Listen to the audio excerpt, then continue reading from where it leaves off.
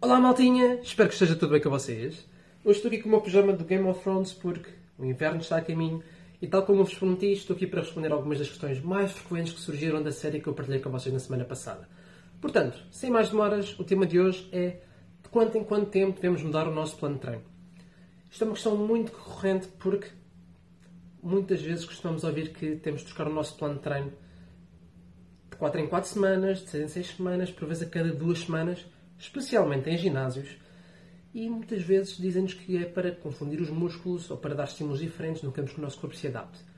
Primeiro ponto, e off the record, não se esqueçam que os ginásios ganham algum dinheirinho quando vocês fazem uma nova avaliação e quando fazem um novo plano de treino. Vocês têm que pagar, depende um pouco do ginásio, para fazer uma nova avaliação e obter um novo plano de treino. Por isso não se esqueçam que o ginásio tem uma grande motivação em empurrar que vocês repitam as avaliações e recebam mais planos de treino. Não é só porque queremos dar-vos os melhores resultados. Sim, vocês podem ter resultados, mas se nós podemos ganhar alguma coisa com isso, se calhar vamos aproveitar. Mas, será que isto aqui é verdade? A cada 4 semanas temos que mudar o nosso plano de treino? Temos que confundir os nossos músculos? Nem por isso. Porquê? Basicamente, aquilo que nós queremos fazer ao longo do tempo para ter os melhores resultados é dar um estímulo ou um stress cada vez maior. O nosso corpo está em equilíbrio, nós queremos dar-lhe um stress para ele se adaptar a esse stress. Queremos dar um estímulo cada vez superior. Aumentar mais carga, fazer mais repetições, fazer mais séries. É variável que vocês queiram ajustar, mas queremos que o trabalho que nós vamos aplicar, ou o estímulo que nós vamos aplicar, seja maior para o nosso corpo sentir a necessidade de se adaptar e tornar mais forte, mais resistente ou maior. Basicamente é isto que nós queremos, dar estímulos cada vez maiores. E esta variedade que nós queremos dar ao corpo para não se adaptar ou para confundir os músculos, o facto de ficarmos mais fortes ou dar um estímulo superior, já é um fator de variação. Nós não estamos a fazer o mesmo plano de treino, as mesmas séries, a mesma carga, as mesmas repetições, de semana sim, semana sim, semana sim.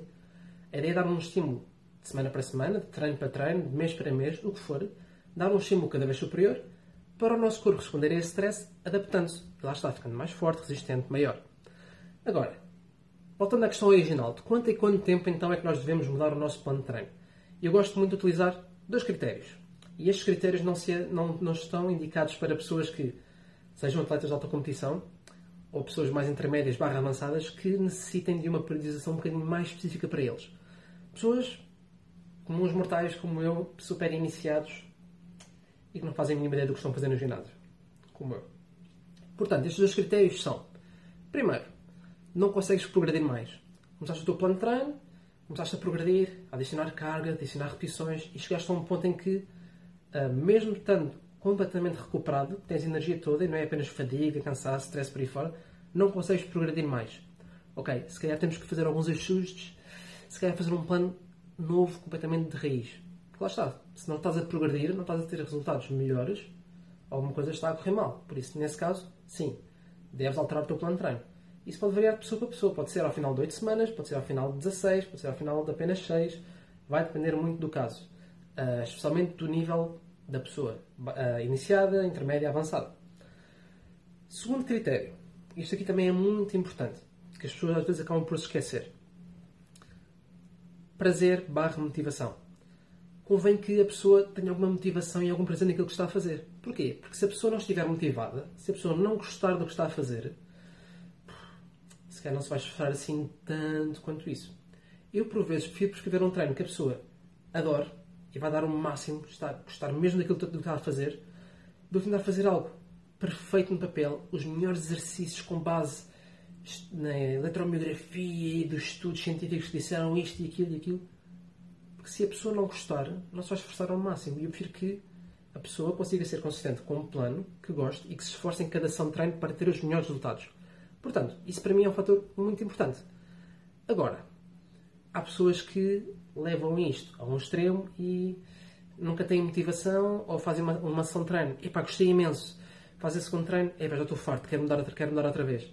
E a cada 2 semanas, a cada semana, a cada 3 semanas querem mudar o plano de treino. Calma. Isto aqui não é a melhor opção para ter os melhores resultados. Vamos pensar isto desta maneira.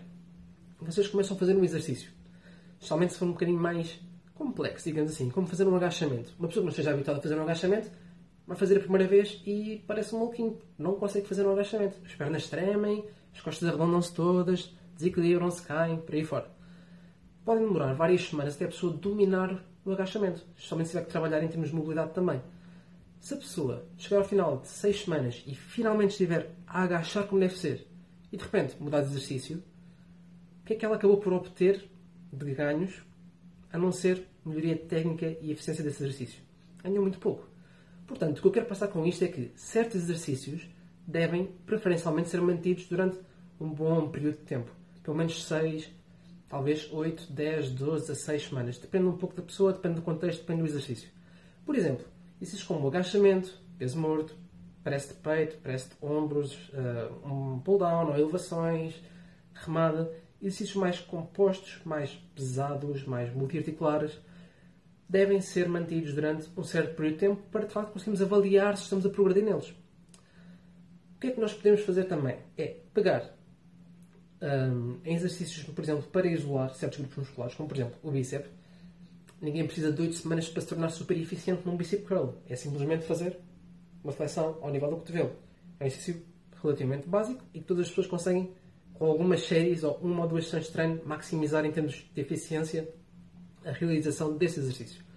Aquilo que podem fazer é pegar nesse tipo de exercícios mais fáceis, bicep curl, extensão de tríceps, elevações laterais, por aí fora, e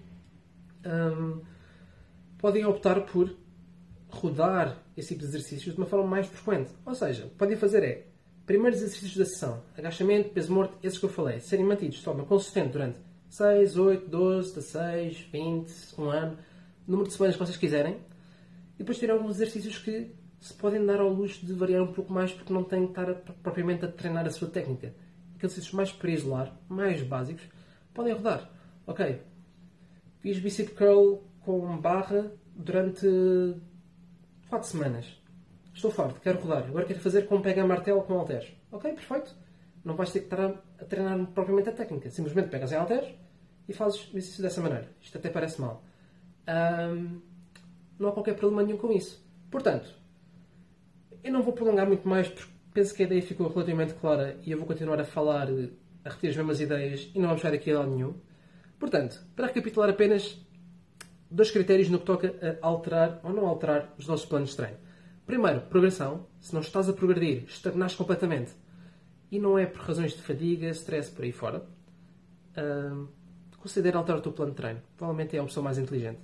E segunda, considera a tua motivação, prazer, etc. Se estás a fazer algo que não gostas, não tens motivação, não te vais esforçar, considera alterar algumas coisas. Tenta manter uma certa estrutura básica, somente aqueles exercícios mais compostos, mais pesados, mais multiarticulares. Tenta manter isso de forma mais consistente ao longo do tempo.